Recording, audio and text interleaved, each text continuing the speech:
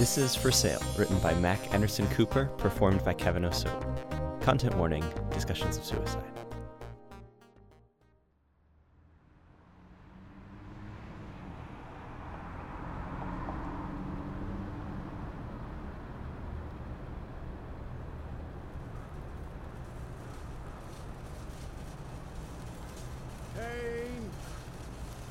Kane for sale.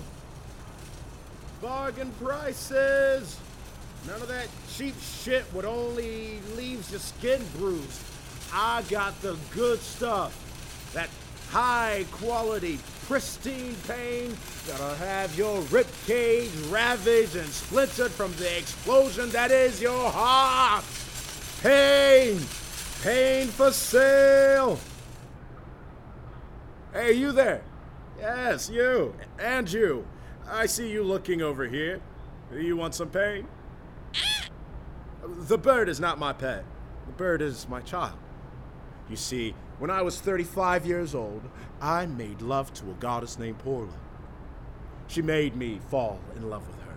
And so I tried to give her a baby, and she started to swell up. Because once I set my mind to something, I do it. But the damn witch told me she didn't have time. Didn't have time for my baby, and so she was gonna pluck it out of her by the root. I begged her not to, and she told me begging was for the birds. I said, then turn me into a bird. Let me beg you for my baby. She said to me, I've made a beggar of you, my love. Look at you, on your knees with your black hands outstretched. Your beautiful black hands. Did you ever fancy yourself a beggar before? I told her no, but I'd never tried to give anyone a baby either. She laughed at that, and she said, I won't turn you into a bird. And she plucked my baby out of her by the root, crushed it up into her palm like dough and rolled it into a bird. Dusted it off and laid the wet, damn thing in my beautiful black hands. They were still outstretched. And then she left and I never saw her again. Which is all the well and good because it was honestly really fucking traumatic. I said, that's plenty of pain for me. What do you say, baby bird? Plenty of pain for me! Plenty of pain for me! Plenty of pain for me! Yes, that's right. Yes, that's right. Plenty of pain for me. Plenty of pain for me. Which brings us back to you. Because plenty of pain for me, but not plenty of pain for you. You see, when the goddess plucked my baby out of her by the root and rolled out a bird, I realized I had a song to sing. You know the people who go through life never having had their baby plucked out by the root and rolled into a bird? They're happier, but they ain't got no song to sing. What they got to sing about? Joy? Nobody writes a hit about joy. Joy is too fast. It's top 40. It's today. Today only, never tomorrow. It's the songs about pain that last for generations. But if you don't have pain, how the hell are you gonna write about it? And if you can't write about it, how you gonna get all the rich and fame? I sang about losing the baby, gaining the bird, and suddenly people were giving me things I never asked for. Accolades, money, new shoes. The sadder I was, the more people wanted to give me. They didn't want to talk to me or turn my baby back into a bird. They wanted me to stay sad so they could pour sorries on me. I swam in the sorries of the helpers, handholders, heap makers, hell raisers, hope donors. Shit. That's when I knew I had discovered oil, so to speak. Because you You look like you thirsty to write a song that lasts generations, but your back ain't got the curve to it, like a back bent with pain. Your step doesn't have the lean and spring back as somebody knocked to their knees. So, lucky for you, here I am to sell you the pain you're looking for. Oh, you want to paint for generations, not sing a song. Well, I was close, wasn't I? I'm sorry, what? You'd like to buy my bird? The bird is not for sale. What the hell is wrong with you? That's my only child. I mean, I know it's a bird, but it's not really a bird to me. And besides, you don't want that kind of pain. It won't help you paint. It'll make you curl in on yourself and curdle. It's the pain of not being who you truly are, ever. You don't ever get to be seen. You only get to be heard. And it's not even your real voice. Nobody wants that kind of pain. Besides, you can't have it. It's the only thing I've got. And I'm the only thing they've got. Your shoulders can't take the weight anyway. My shoulders are going, but they're here. My shoulders are getting more narrow every day. Can't bring myself to eat. Hurts too much. Speaking of, you want hunger pain? I got that in bulk, at Costco. Or listen, I got fandom pain.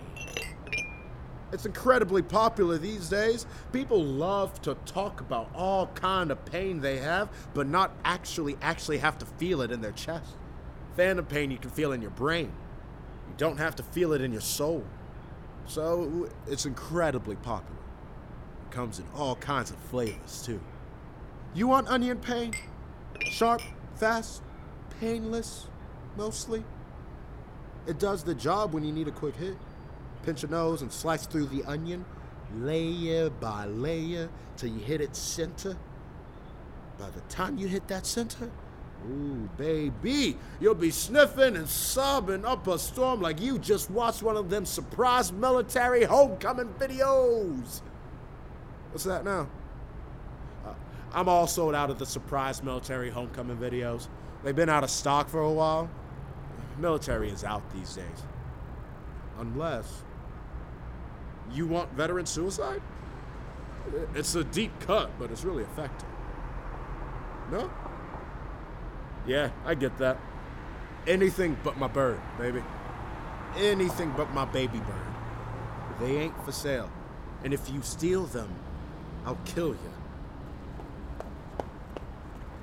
You'll be back, and I'll still be here. Pain! Pain for sale!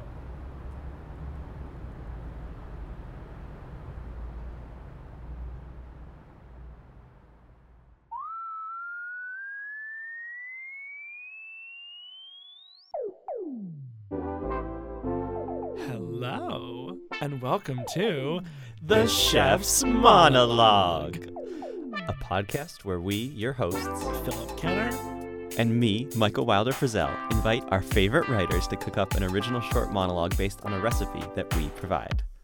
Then we interview those iconic writers about their process, thoughts on theater, film, TV, etc., and deliver it directly into your hungry ears. We are so happy you're here with us today for our episode with Mac Anderson Cooper. A legend. A legend. Please welcome into your ears, Mac Anderson Cooper. Hello. Wow, I've never been introduced before. Hi. Hi, Mac Anderson Cooper. Hi, guys. How are you? I'm great. How are you all? We're wonderful. Tell us about this piece. How did you first start writing it? Yeah. So this piece. So when you asked me to do the monologue, I was like, oh, I don't remember like how to make a whole monologue. Mm-hmm. But I had been thinking about writing a play about someone who sells pain, and when one of the ingredients for the the chef's monologue. So, copyright infringement. They're coming for us. They're coming for us. Oh my God. Paula's like, shut it down. Yes, I wanted to write a play about someone who sold pain, and so the the ingredients were, one of the first ones was a transaction, right? Mm-hmm. And how did it change to where its current form that we just heard?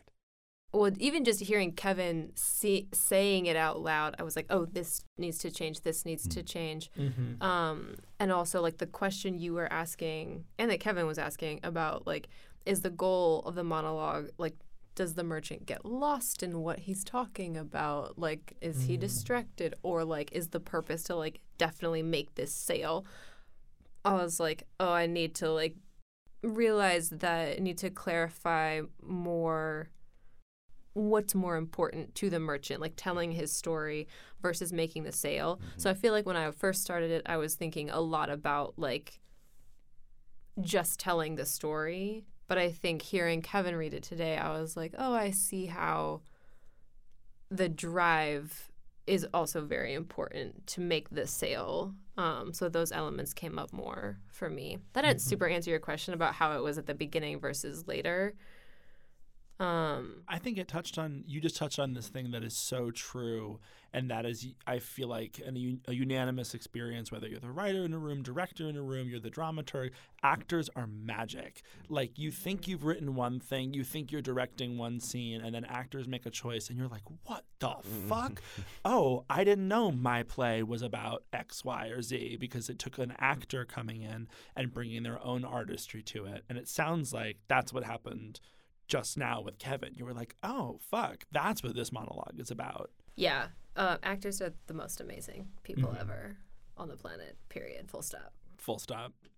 Playwrights are the worst. Yeah. You heard it here first. The chef's monologue. Playwrights are the worst. Oh, that's all three of us. This is true. Hate to break it to you.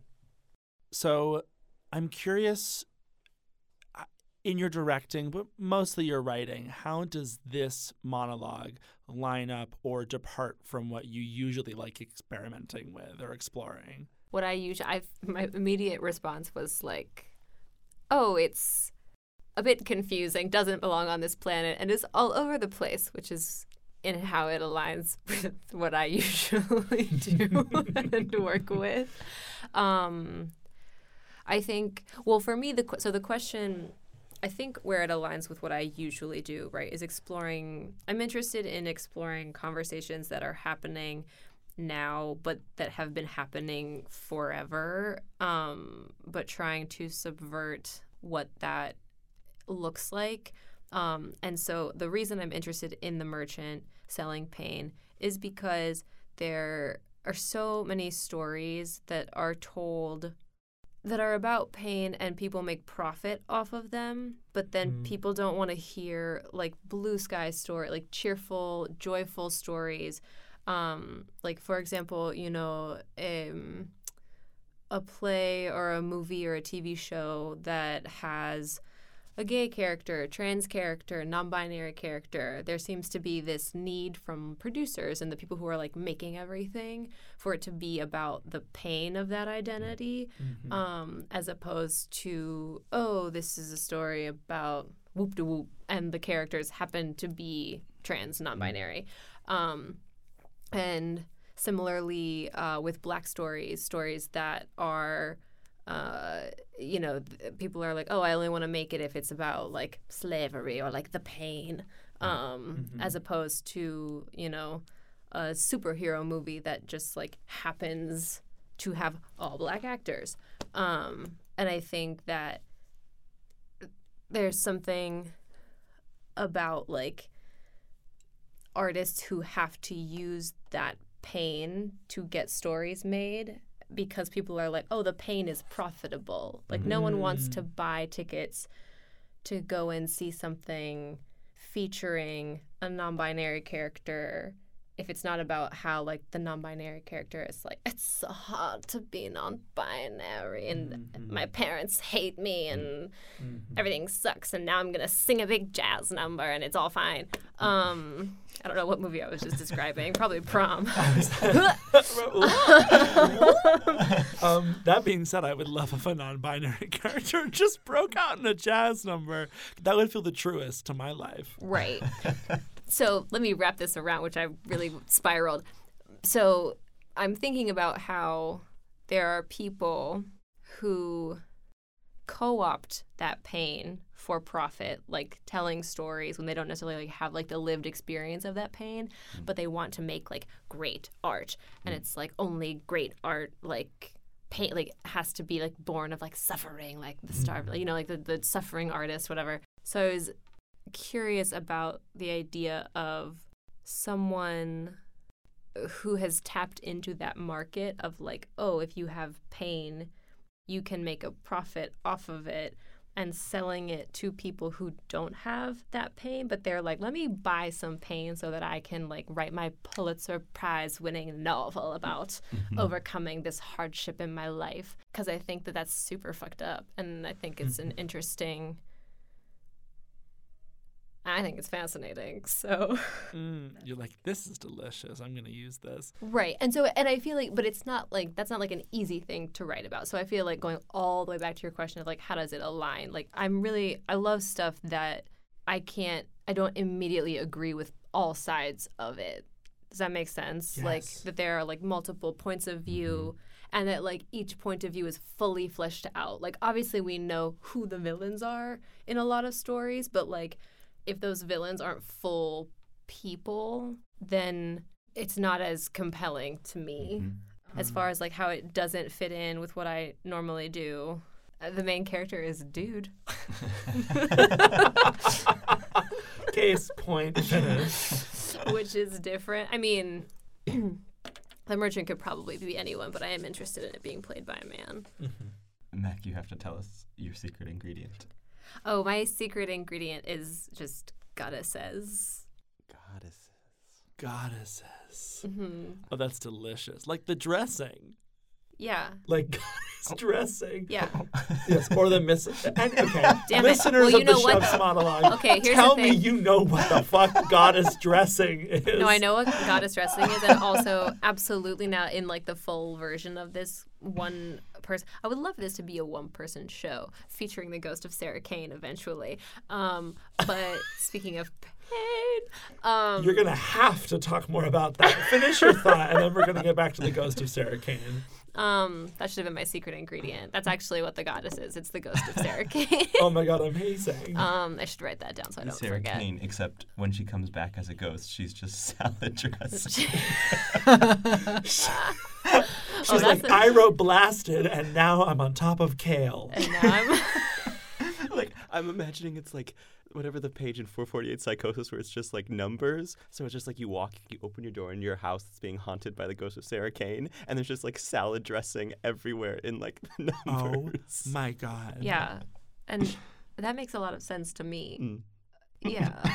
When all three of us go to playwright hell, there's just going to be a big bucket of dressing with Sarah Kane's face on it. That would like be... pouring magma on us. Oh, sounds wet. What are you? Sounds, ooh. Ooh, sounds wet. Are you eating hot salad dressing? What? Sorry. I don't know. I was thinking it's like hell. I think Phil was trying to, was making it hellish. I don't know. So I was. hot. Oh, it was a bit. It was a bit. Aren't you all doing a bit now? I realize we haven't had many host bits. Please bit. Oh, no, this is serious. I'm actually being haunted by the ghost of Sarah Kane, and there's salad dressing all over my house. This is a plea for help. This is my... Oh, no. We should... Wait, she's like, can you... I want her to come to my house. Yeah, that's my what I said. Dry. Oh, my God. You went into the ghost of Sarah Kane in your apartment, and you're like, oh, my God, Sarah, will you come to my play? She'd be like, oh, I'm staging. in your play. You didn't know, but I'm actually there. Well, yeah, it actually sort of sounds like what salad dressing sounds like when it comes out of a bottle. Wait, one more time for the fans. Anyway, this has been an ASMR podcast. Thank you for listening to the chef's ASMR. This monologue is going to be ASMR. I put so many fun sounds in it.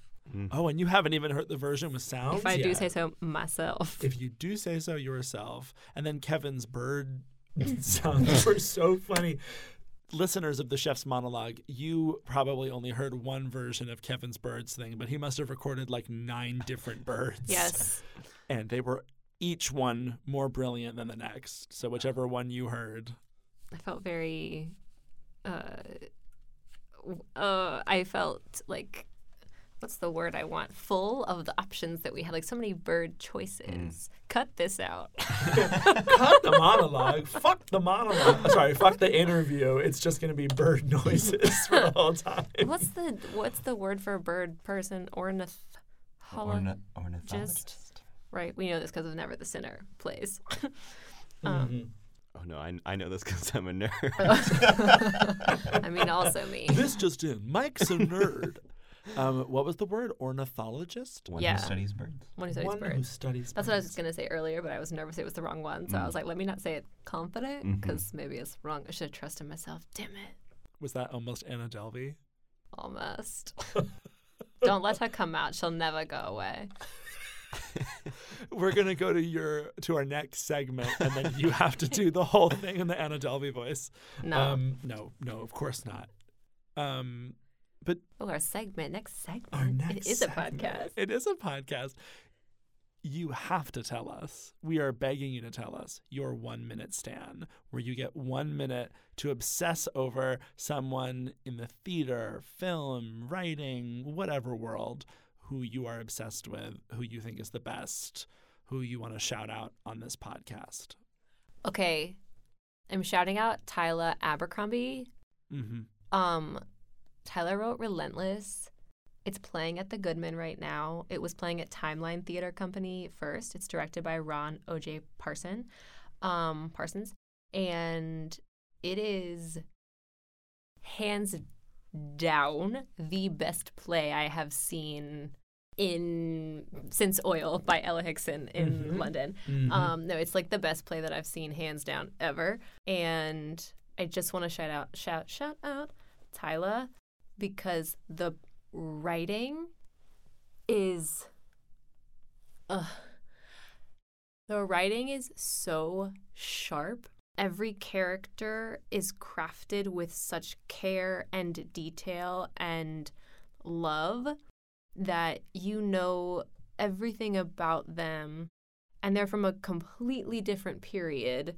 They're not, like, it's not dialogue that we are familiar with, but the way that Tyler crafts it, the storytelling is so clear and you are instantly immersed in it that it's like you come out of that place speaking a new language. And the structure of it is so amazing. It jumps back and forth in time through diaries. And I don't want to give anything away, but like every moment is virtuosic up until like final blackout. Like every single word matters, and I feel like that doesn't always happen in new plays.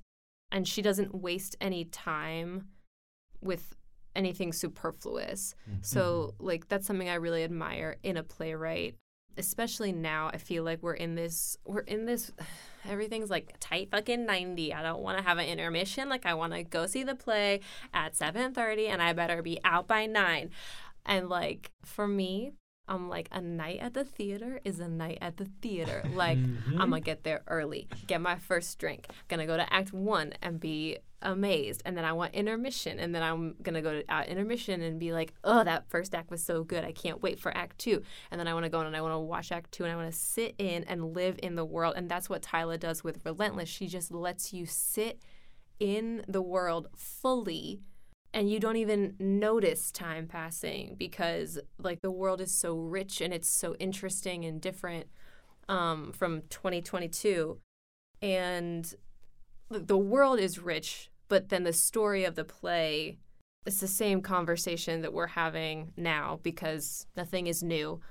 Yeah, my 1 minute stand has become like 2 minutes. But yeah, Tyla Abercrombie, go see Relentless at the Goodman. She's brilliant. That play is so gorgeous and fully drawn. Oh, you saw? Oh, good. We can talk about it. Yes, Okay. the scene between Janet and Franklin when they're like flirting. Full spoilers, everybody. I have not seen it yet, but You have 8 days. Get your ass to that fucking theater. Great. Then I won't spoil anything. And by the time this episode comes out, it will have closed, unfortunately. But it's your opportunity to go on whatever website you need to and buy the fuck out of that play and read it, because it is stunning. It's a masterclass. It is a lesson in playwriting. Yeah. The pacing, the story, the characters. Anyway, there's one scene that's very subdued and very sexy, and I was freaking out when I saw it. Yeah, it's amazing. The whole piece reads like a piece of music, and I really like when a play reads like a piece of music without it being a musical. I mean, I also like musicals, but the way that Relentless moves like music, the ebbs and flows, like the rests and then like the crescendos, decrescendos are perfectly done. We're almost out of time, but you mentioned loving musicals, and I want to know what musicals you love. Okay, I'm so happy you asked me. I was just in New York a week and a half ago, and I went and saw A Strange Loop by the living Michael Jackson. That's his Instagram handle. It is. And everyone should also go and see that. The musical is genius. Though the songs are really incredible, but also the books, the scenes that are in the show that I saw when I was there are very just, he puts his whole, I mean, I've read some of the interviews that he's done. He talks about how it took him so long to write A Strange Loop because he had to like face certain things that he needed to write about, and it was like hard to do that, which I think something that like I know that someone who I look up to a lot who is a writer, Michaela Cole, who talks about like always writing the stories that scare you. I feel like A Strange Loop is a brilliant example of that, and it's a musical. And it's a fucking fun musical. It's really fun. I'm not using like great adjectives, but it's brilliant. It's genius. There's a song called White Girls Can Do Anything. I feel like that song could, like, everyone who has ever existed should just listen to that song, and then there would be so much more open dialogue around what it's like in our industry, in theater, to exist as an, you know, just like how the different like lanes that Hollywood and Broadway have created for artists, like whether it's a white female artist, white femme artist, queer artist, artists of color, black artists, black queer artists. There are so many lanes that have been created that I think people are afraid to talk about or like defensive to talk about. And that just that song like opens up like the chance to have conversations about it in a way that I think is positive and could help people like blur those lanes a little bit. I don't know what I'm saying, but A Strange Loop's fucking great. I'll add that. I gotta watch Relentless, and I have to somehow watch A Strange Loop. It's got an open-ended run on Broadway, so hit it up. Winner of the 2022 Pulitzer Prize. 2020. 2020. Winner of the 2022 Tony, speaking it into Yeah, existence. it fucking better. Yeah. Mac Anderson Cooper, thank you for giving us the gift of this monologue, and thanks for coming and talking to us today. Thanks for the opportunity. It was so nice to see you both. This was an Thanks, unbelievable Kevin. conversation. Oh, and thank you, Bennett. Thanks, Bennett. Bennett Pack in the booth. Mac, this was wonderful. Thank you so much for being here. Of course. Thank you. And thank you to our listeners.